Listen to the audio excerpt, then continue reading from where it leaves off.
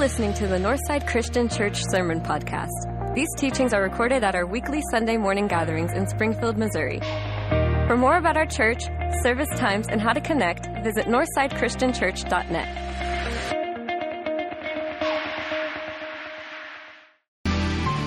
I want you to imagine you're coming up to a traffic light.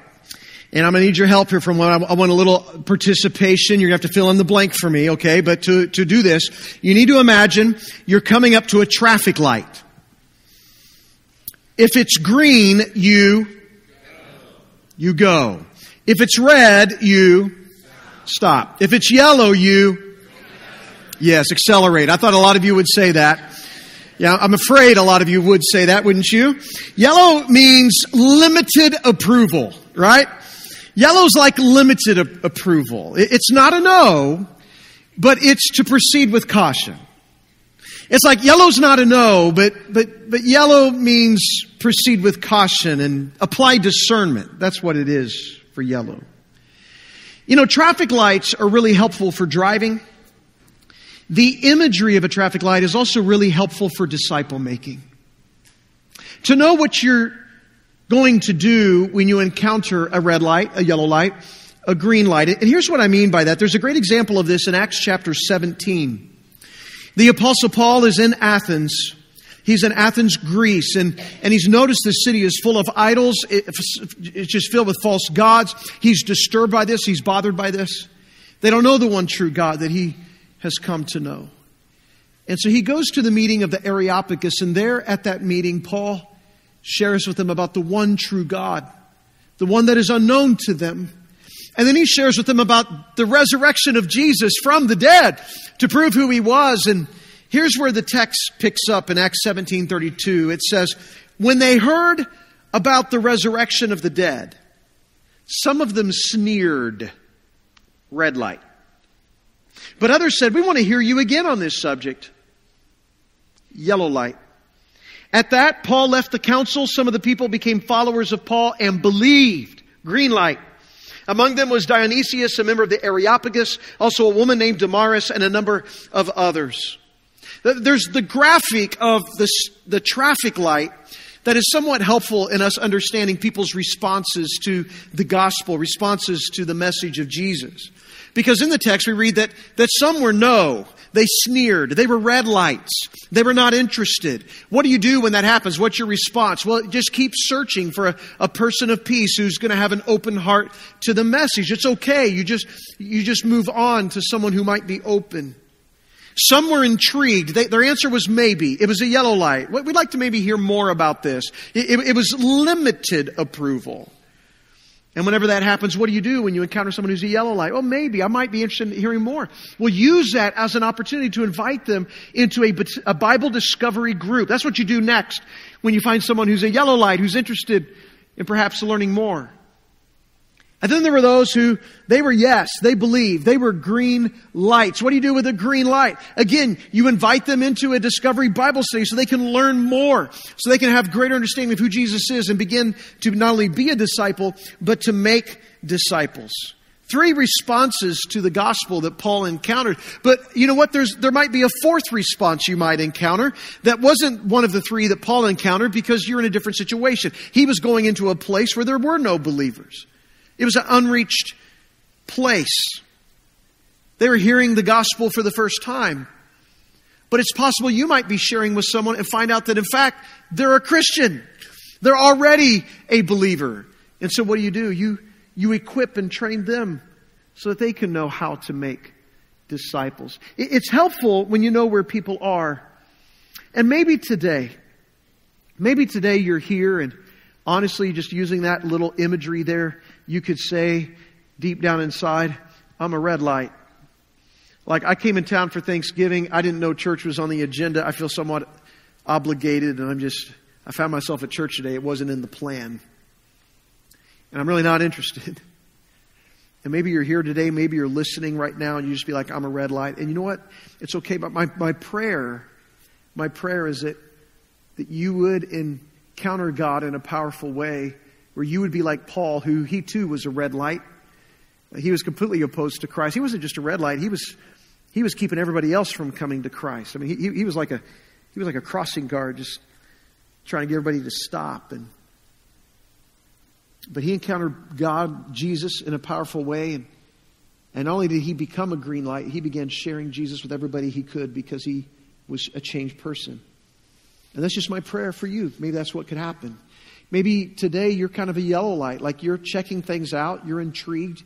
Maybe you were invited and you're here. And so my prayer is that we could use this as an opportunity to help equip and train even more and let you know more about who Jesus is, and that you would come to know Him. And maybe you're a green light, man. You believe, you're ready to receive everything that God wants to do, and praise God for that. And I pray that for you, you'll become one of those that will help other yellow lights and green lights know what it means to follow Jesus. And maybe you're already a believer and you're here and you're listening and you're already a believer, you're a follower of Jesus. Then I want to help you today have some tools to know how you can help a yellow light or a green light know how to follow Jesus and help other people follow Jesus who help other people follow Jesus. And that's really what we want to talk about today, because I get excited when I hear about people who are just taking simple, obedient steps of faith, and in so doing, not only are they following Jesus, but they're helping other people follow Jesus.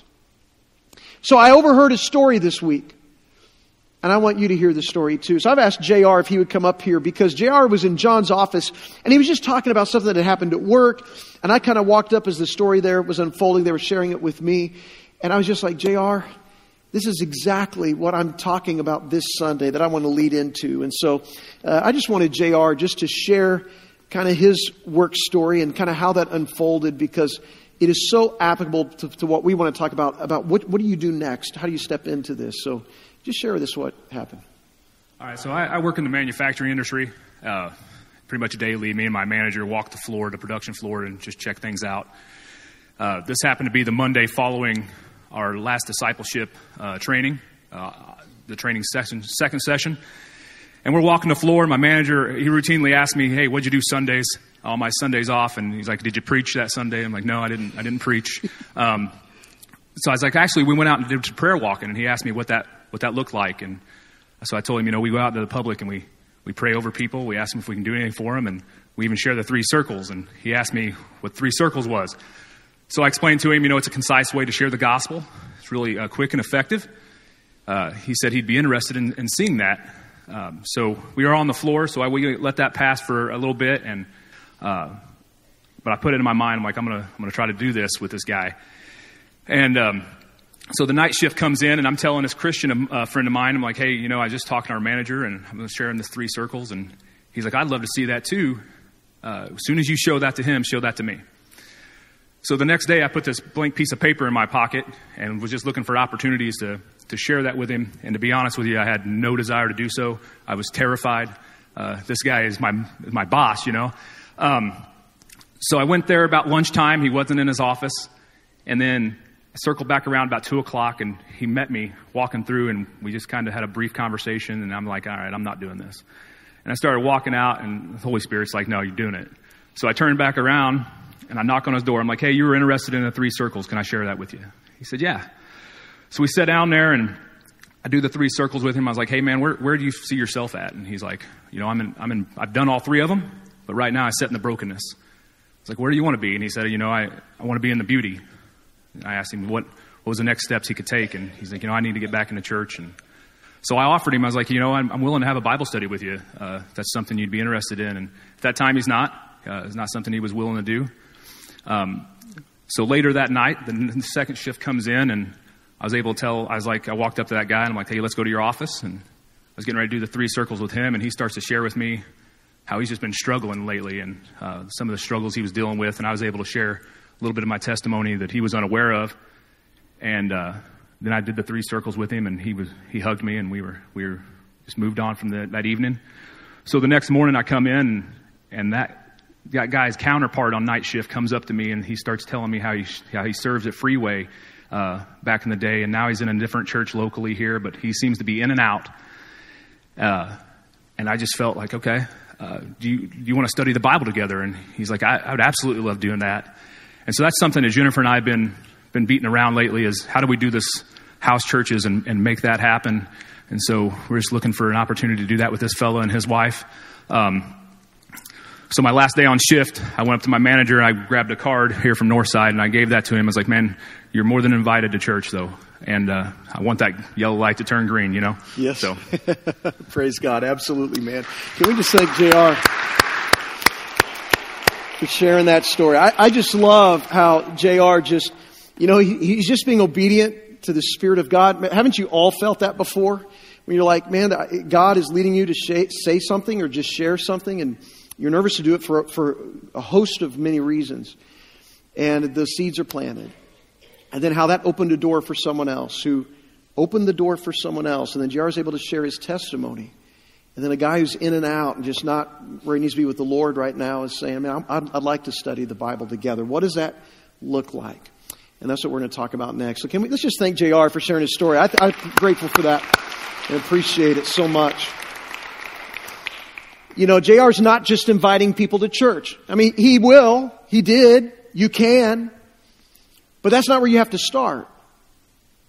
In fact, sometimes there might be a better place to start. Because sometimes there are obstacles and hurdles for people coming to a place that they may already have a negative connotation about for whatever reason.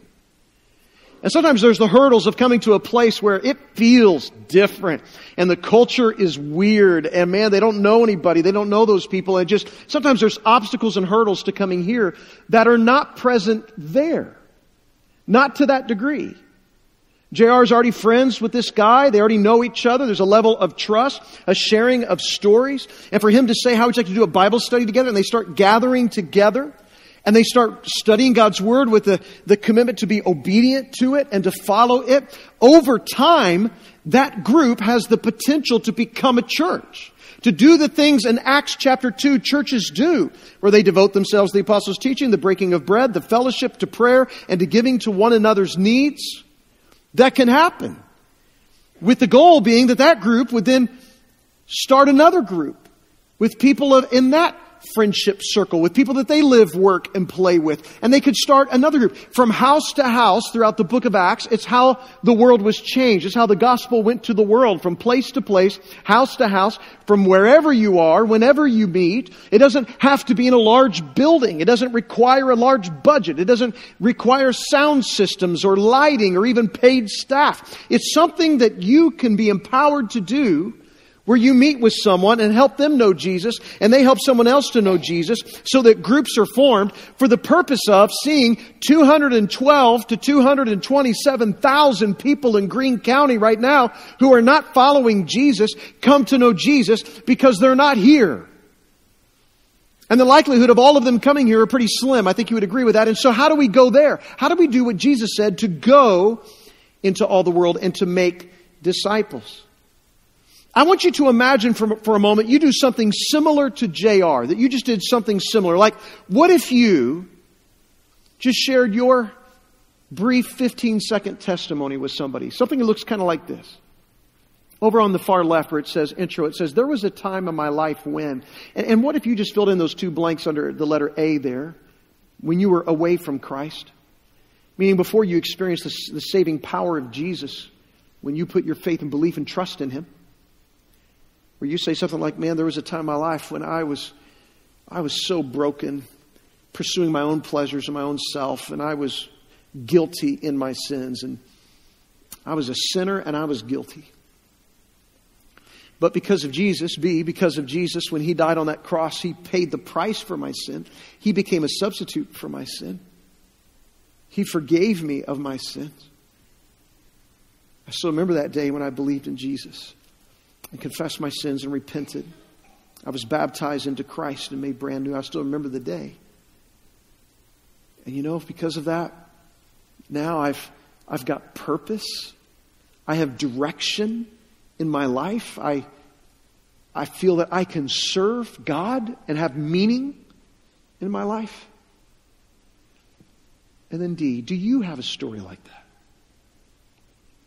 Do you have a story like that Jesus has done for you? And if the answer is no, then it could be, can I share with you God's story? If the answer is yes, it could be, let me show you something that I've used to help other people who've experienced this just like you have. And You take them through the 3 circles that JR was just mentioning. And this 3 circles was something on October 9th I taught to our church family right here in the room. And if you were here, you would have seen it. But if you weren't, maybe it's your first time here, you don't even know what this is.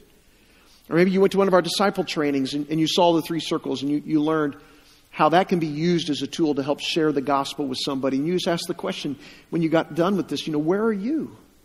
Where are you in that story? They say, man, I'm in brokenness. Well, where do you want to be? I want to be in God's design, His perfect design and beauty. What's preventing you from getting there? Are you ready to believe? Are you ready to repent? Are you ready to be baptized into Christ? And when you find someone who's a green light or even someone who's a yellow light who's interested in pursuing more about God, the question becomes, what do you do next? What's next? Where do you go from there? How do you help people that you live and you work and you play with, that you're encountering? How do you help equip them so that they can get into a group where they begin to study the Bible with the emphasis on obedience and with the intent that they could become a disciple who makes other disciples? How do you do this? This is actually critically important if we're going to see the gospel go out into the world. You could help lead that group, but even better yet, what if you equipped and trained someone else to lead that group? So as they led it, someone else could lead it so we can reproduce and multiply.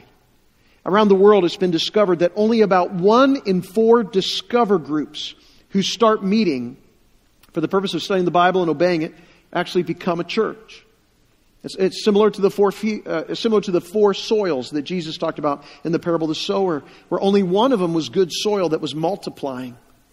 About 1 in 4 actually get to that point where they become a church and they begin to multiply other churches. Disciple making takes time.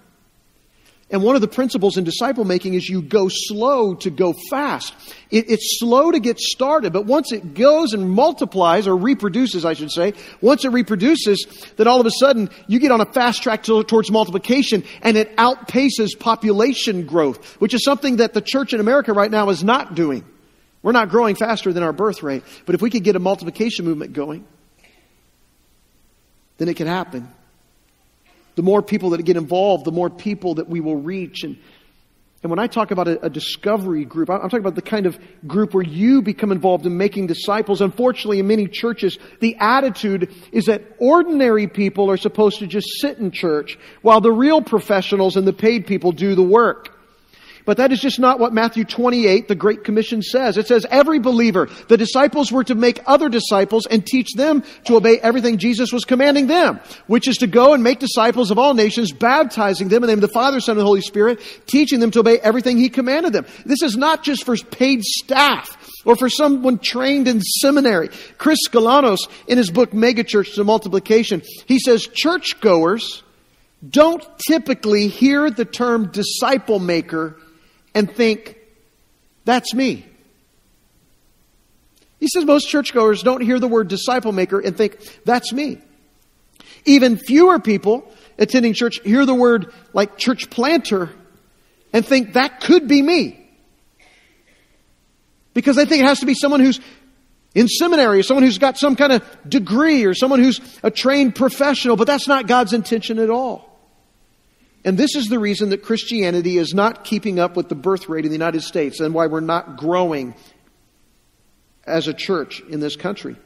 Because if we're going to reach people and see millions come to Christ, then ordinary Christians have to be empowered to believe that God wants to use them to make disciples.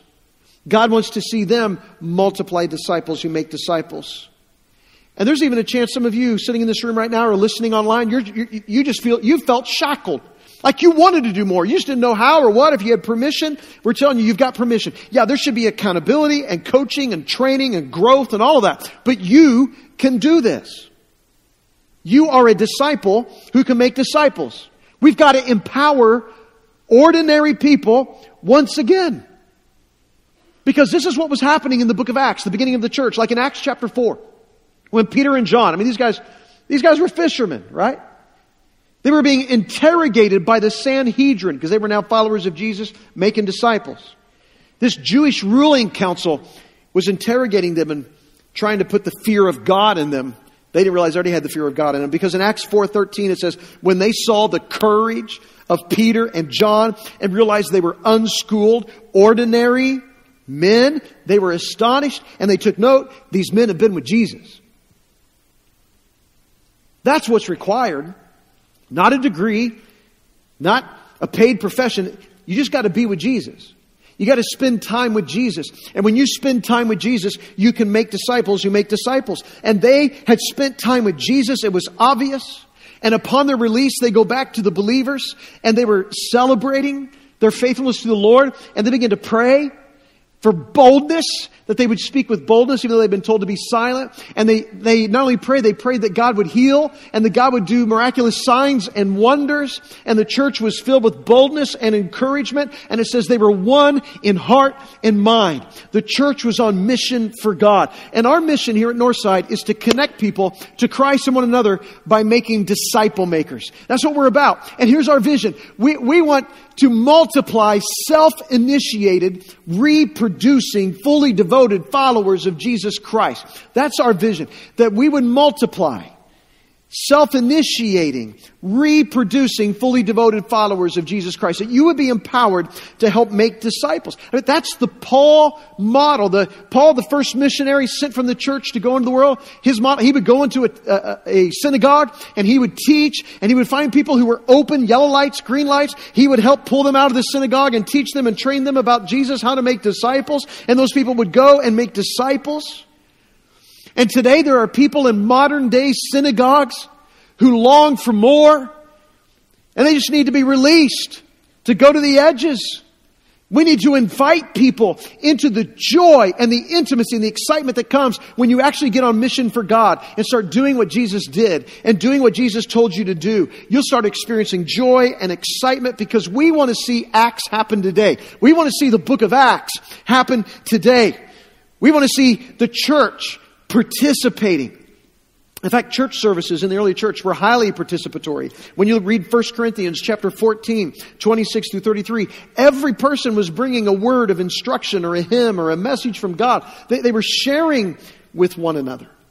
And so what I want to do for the next few moments we have together is share a tool that you could use, you could implement right now. In fact, you could start doing this with your family. Like if you want to disciple your family and disciple your children, you can start using this tool right now to do it. It's called the 3/3 tool. You can start doing it with your family. But it's also something that JR could do and probably will do with anybody who wants to get into Bible study with him. It's something that you could do with some people at work, with some friends, with some family that want to gather together and want to engage with God's Word. And here's the thing about the 3/3 that we're going to talk through. This is different.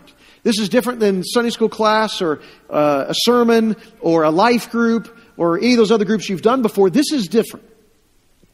And one of the things that really makes it different is its emphasis on obedience and disciple making.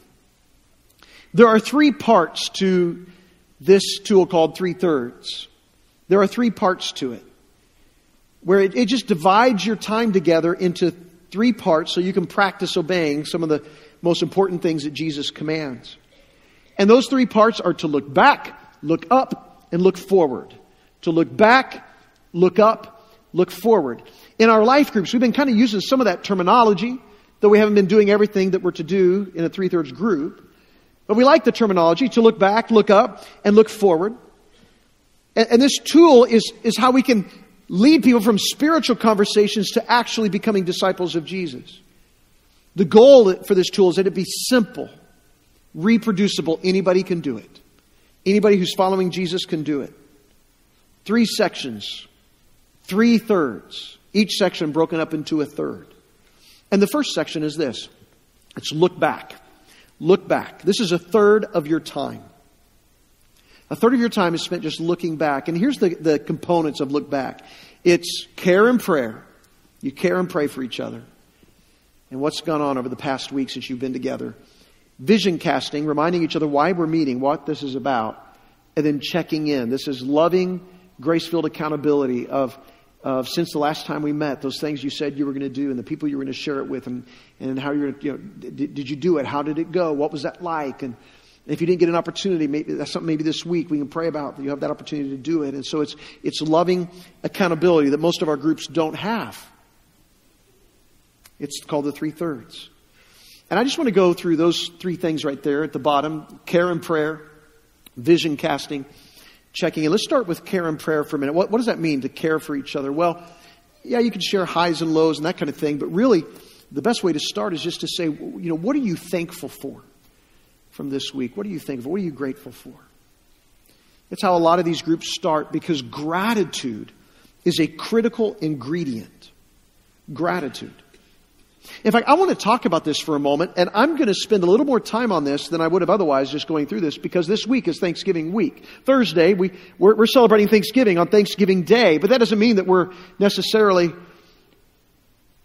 becoming more grateful. Nor does it mean we're necessarily really expressing gratitude. We could be going through the motions and not be growing in that, and yet I want to pause for a minute. In fact, let's call this a mini sermon inside the sermon. I want to give you a little mini sermon about gratitude, because this is Thanksgiving week. So this is my mini sermon inside of a sermon, which for most of you just know that means this is going to be a longer sermon. So that's probably true. That's probably true. Gratitude is so important. In fact, there's over 400 Bible verses that reference either thanksgiving or gratitude. And God expects gratitude to be the primary motivation behind everything in our lives. Like, it's the primary attitude that should undergird everything. Like in 1 Thessalonians 5:18, give thanks in all circumstances, for this is God's will for you in Christ Jesus. Like, that's His will, that in everything we have a spirit of gratitude. Second, we know from the Bible that God rewards gratitude, and there's a long list of blessings and benefits that come with gratitude. And that's not just scriptural. That's even scientific. Scientific studies have come along in recent years that echo many of these benefits and blessings that the scriptures talk about when it comes to gratitude. Rick Warren shared some of these benefits and blessings that I'm going to share with you. And the first one is this: gratitude improves our brain and it improves physical health. Now, we know this from scripture, but we also know this from doctors and from the health community, the scientific community. Doctors say that gratitude is the healthiest human emotion. Gratitude, the healthiest human emotion. It improves your brain. It improves your physical health. It's why in Proverbs 17 it says a cheerful heart is good medicine, but a broken spirit saps a person's strength. So gratitude improves your health. It improves your brain function. Secondly is this: gratitude creates happiness. It creates happiness. The happiest people on the earth are those who are most grateful. Focusing on the good things that God has done in your life. It brings you joy. In fact, David wrote about that in Psalm 126. The Lord has done great things for you, and we are filled with joy. We're filled with joy. Third, gratitude is the antidote to toxic emotions. Those toxic emotions in our life, depression, worry, anger, fear, they're all overcome by gratitude. It's hard to be grateful and those at the same time. That's why Paul in Philippians 4:6-7 says, do not be anxious about anything, but in everything, in every situation, by prayer and petition, with thanksgiving, present your requests to God, and the peace of God, which transcends all understanding, will guard your hearts and minds in Christ Jesus. God does it. He does the work of that. But when you do it with thanksgiving, with gratitude to God, when you include gratitude as an attitude in your life, it changes the toxic emotions. Number 4, gratitude improves relationships. It improves relationships. In fact, you express gratitude to someone this week, to your family, to a spouse, to a child, to a coworker, and you just say to them that you're grateful for them and just tell you why you're so thankful for them. It will improve your relationship. Try it. Do it. It enhances our relationships. Number 5, gratitude opens the door to people and opportunities. When you walk around with a critical spirit or a negative spirit, your opportunities are diminished. But when you walk around with gratitude, thankfulness, you gain opportunities. You gain open doors into people's lives that you wouldn't have otherwise. Number 6, gratitude is the evidence of spiritual maturity. When you see someone who's expressing gratitude and they're thankful, that is a sign of growth. And so in Colossians 2:7, it says, "So then, just as you received Christ Jesus as Lord, continue to live your lives in Him, rooted and built up in Him, strengthened in the faith as you were taught, and overflowing with thankfulness."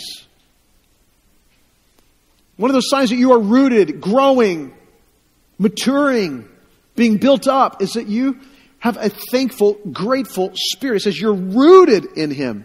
Just saying the word rooted reminds me of Friday night. We had a rooted celebration dinner. It was awesome. It was incredible, powerful.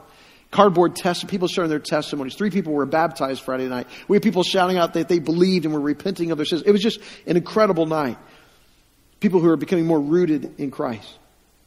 Number 7, gratitude pleases God and brings His blessing. Gratitude pleases God and brings His blessing. Like in Psalm 50, it says, "Those who sacrifice thank offerings to me, honor me, and to the blameless I will show salvation." This is what gratitude can do. And Rick Warren said this. He said, "It has always baffled me that we spend very little time on Thanksgiving Day actually giving thanks to God. We spend hours preparing the meal, watching football, hanging out with family. Then we may spend a few minutes thanking God before the meal. But just like you enjoy hearing your children say thank you, God enjoys it when we stop our busy lives or even our Thanksgiving celebrations to express gratitude to Him and to one another." And that's really my challenge to you this week, is that you would express gratitude more intentionally, greater regularity than you would have otherwise. And you'll be blessed and others will be blessed before it, and your relationships will be enhanced. So start with thanks. Okay, so that's my mini sermon inside the sermon. That was it. That was my Thanksgiving sermon. Because that's how 3/3 starts. What are you thankful for? So we look back. We look back over the last week and we just say, what are you thankful for? And then we can go to this. Then we say, what struggles or what challenges, what hardships did you have this week? And so we can share struggles with one another. And if in that we see something there's a need that needs to be met, we can start working on meeting that need and even meeting with them afterwards to help care for them. And then we take a few moments in that looking back section just to cast some vision. Say, remember why we're doing this. Because we love God and we love people. Because we're here to make disciples. Because we want to be obedient, as Christ said to be in Matthew chapter 7. Because we want to be the wise builder. How do you become a wise builder, not a foolish one? By obeying what Jesus says. So we want to be obedient. And that leads you into this next thing that you do in that looking back section. That's checking in. You check in with each other. You encourage the group to share how they did in regard to the commitments they made at the last meeting. The things that they said God was showing them or teaching them to obey. And in that grace-filled accountability, you just talk about and celebrate, what did God do?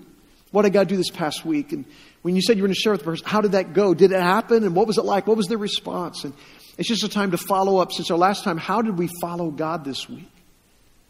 And we hear and we listen to one another. And when someone says, man, I really didn't get a good opportunity for that. And let's pray that God would give that to you this week. Let's hang on to that and keep praying for it. It's a way to check in. How have you obeyed? And who are you sharing with? And how are you being trained? Who are you training to do this? And so it's a check-in. So all of that is what we do with the first third of our time. We look back. And then what we do next is we look up. This is the next third of our time. We look up. Where we pray in that moment to talk with God simply and briefly, that He would teach us from His Word. And then we read.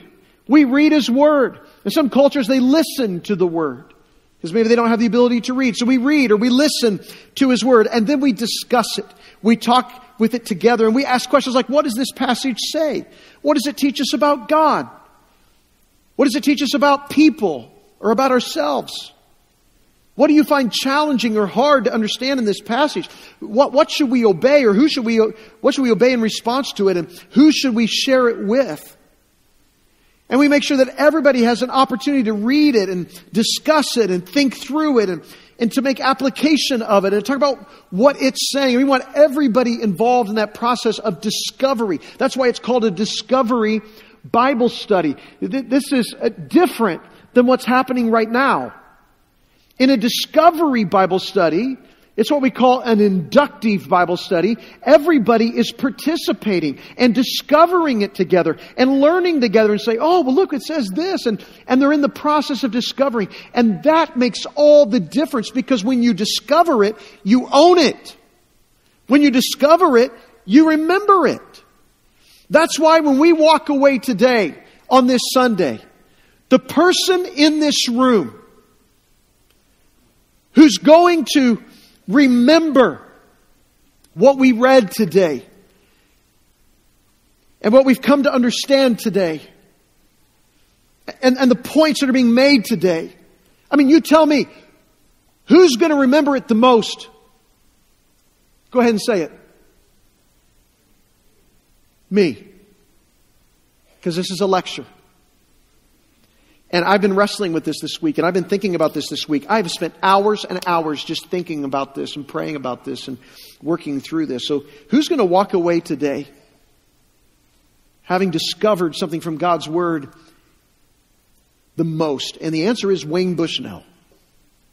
How's that helpful to you? Well, you're praying for the Holy Spirit right now to help you capture the things that are resonating and the things that God speaks to you. It's not that God doesn't speak through messages or preaching. He does. And He did in the early church too. It's not that He doesn't. But the way you own it and the way you're going to obey it the most is if you're involved in the process of discovering it.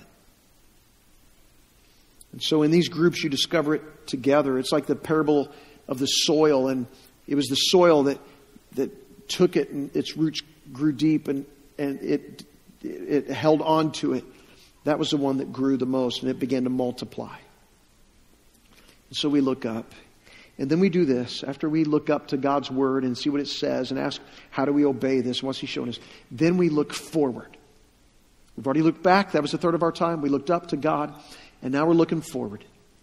And when we look forward, we're going to pray. We're going to obey. We're going to identify ways we can obey this. We're going to talk about how we can train for this. And we're going to share it. And so we take at least 5 minutes in silent prayer where every person just prays for the Holy Spirit to show them how to answer these questions. And in that prayer, they make a commitment to obey whatever God would have them to do. And so we ask these questions. How will I apply and obey this message, this passage from God? How am I going to obey this? And then we write down, who does God want me to share this with? Or who could I train in this so that they could use this? Who does God want me to share this with? And who does He want me to train this with? Whenever we kind of identify that, someone can be kind of writing that down. Here's what God's telling us today and that we're going to do. And then if it's a kind of a larger group, maybe there's 10 people or 12 people in the group, we break down into groups of 2 or 3, and we just begin to kind of practice it. Okay, so you said that one of the things you want to obey is that you want to fight this temptation that's been battling you the way Jesus did it. So let's practice that. When the temptation comes, what would you do? What would that look like? Maybe for you say, I really want to share with my neighbor. I just want to share my 15-second testimony this week. Well, let's let you just pretend I'm your neighbor and just practice that.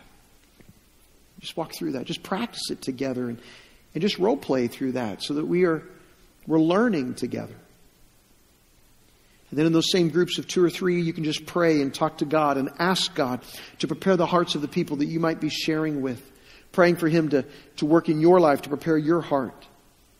This is what a 3/3 group looks like. It looks back, it looks up, it looks forward. And as this group begins to grow together, it has all the ingredients possible to grow into a church, which is what Acts 2 would do, which means that they're meeting together and they're learning God's Word together, and they're being obedient to the words, and they're praying together.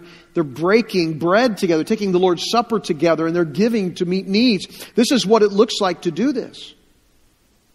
And so we want to do this and grow so that we can see a multiplication movement. This graphic you see on the screen just kind of summarizes it. It's looking back. I mean, you just do care and prayer. You share gratitude, you share challenges. Then you vision cast and you check in with grace-filled accountability about how it went since your last meeting. And then looking up, you pray, and then you just read, listen, and discuss God's Word.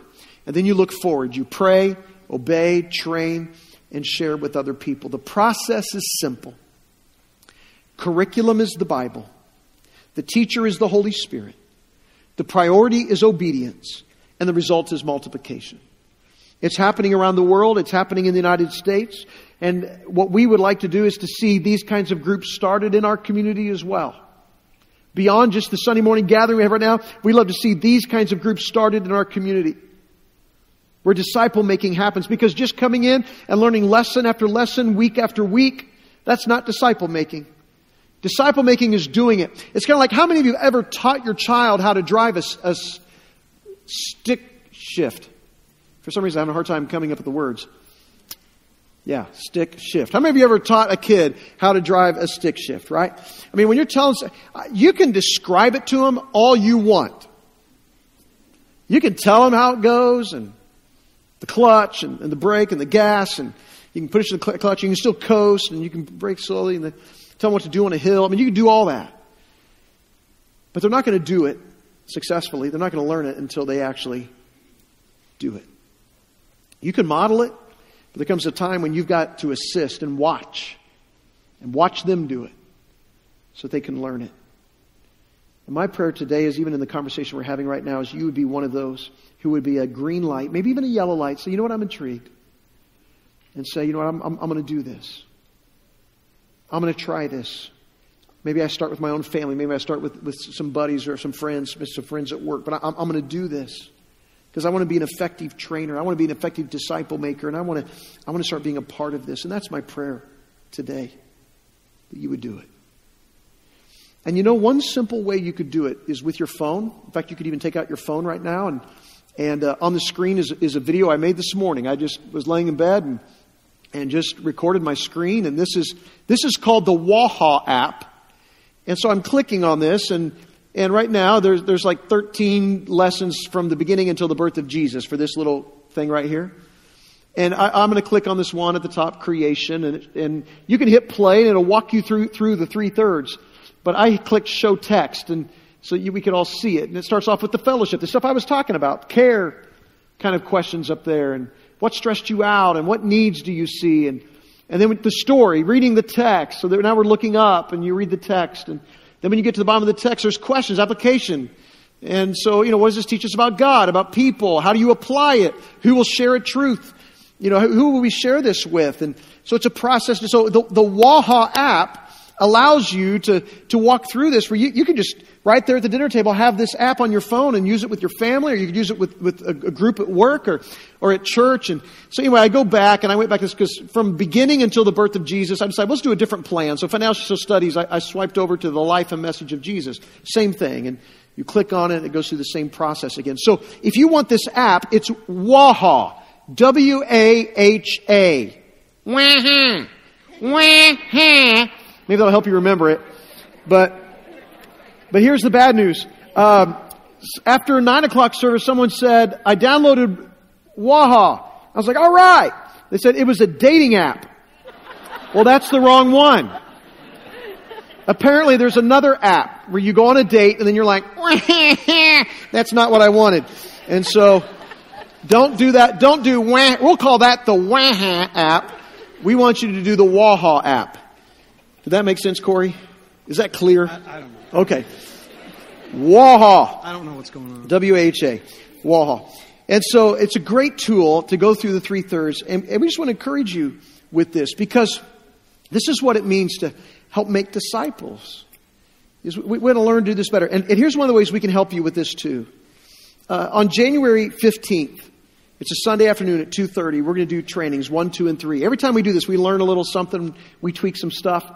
And if you haven't been to session 1 or 2 or 3, come. We're doing all 3 on January 15th at 2:30 p.m. I'm going to invite you to come to that, because we'll help you learn how to do this better. And you know what? Maybe right now you're a red light. Like, I'm not... This is not appealing to me at all. I'm not interested in this. That's okay. I'm just going to pray that God would just do an empowering work in your life, that not only would you come to know Him even deeper, but where you could even see how you could be engaged or involved in whatever ways. And I know some of you right now, you're already engaged and involved with what God's doing right here, and we can keep doing that.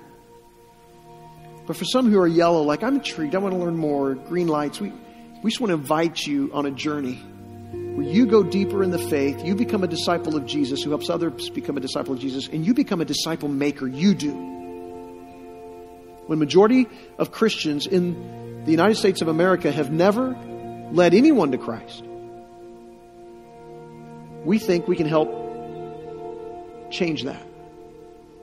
And you could lead someone to Jesus, who would lead someone else to Jesus. And that's our prayer. So as you stand to your feet right now, I'd love to meet and talk and pray with you. Maybe you just want to pray about that today. Maybe today you want to begin a relationship with Jesus. Maybe you want to be baptized into Christ. Maybe you just want prayer for something you're going through. Maybe you want to know what your next step is. I'd love to talk with you at Decision Point right through these doors. Or if you're watching online, just go to northsidechristianchurch.net/decision. So Lord, I just pray that we would hear from your Spirit right now. You would prompt us to do what you would have us to do. Lord, I pray that we be obedient to you. We be faithful to you. Lord, we would be effective witnesses for you who share the change that you've made in our lives. The story of Jesus that we've come to know because someone shared it with us. And Lord, I pray that we would find ways to be more effective in making disciples, and that we would invite people into a Discovery Bible study where we can grow in faith together. I pray this in Jesus' name. Amen. Thanks for joining us this morning, Northside. Before you go, make sure you check in and let us know you were here. Text the word CHECK to 417-233-1200. If you want to respond to today's service, you can do that online through Decision Point. If you want to know more about baptism or becoming a member, you can request more info at northsidechristianchurch.net/decision. This is also the place to find out about our life groups, find out what sort of service opportunities there are, or if you just need to get in touch with a minister. And if you're online, you probably use social media too. Make sure you're following along with Northside on our Facebook page, Instagram account, YouTube channel, or Twitter. We are glad that you chose to join us this morning. As we head out for the week, let's make sure we take the love of God with us. Take good care of each other, Northside.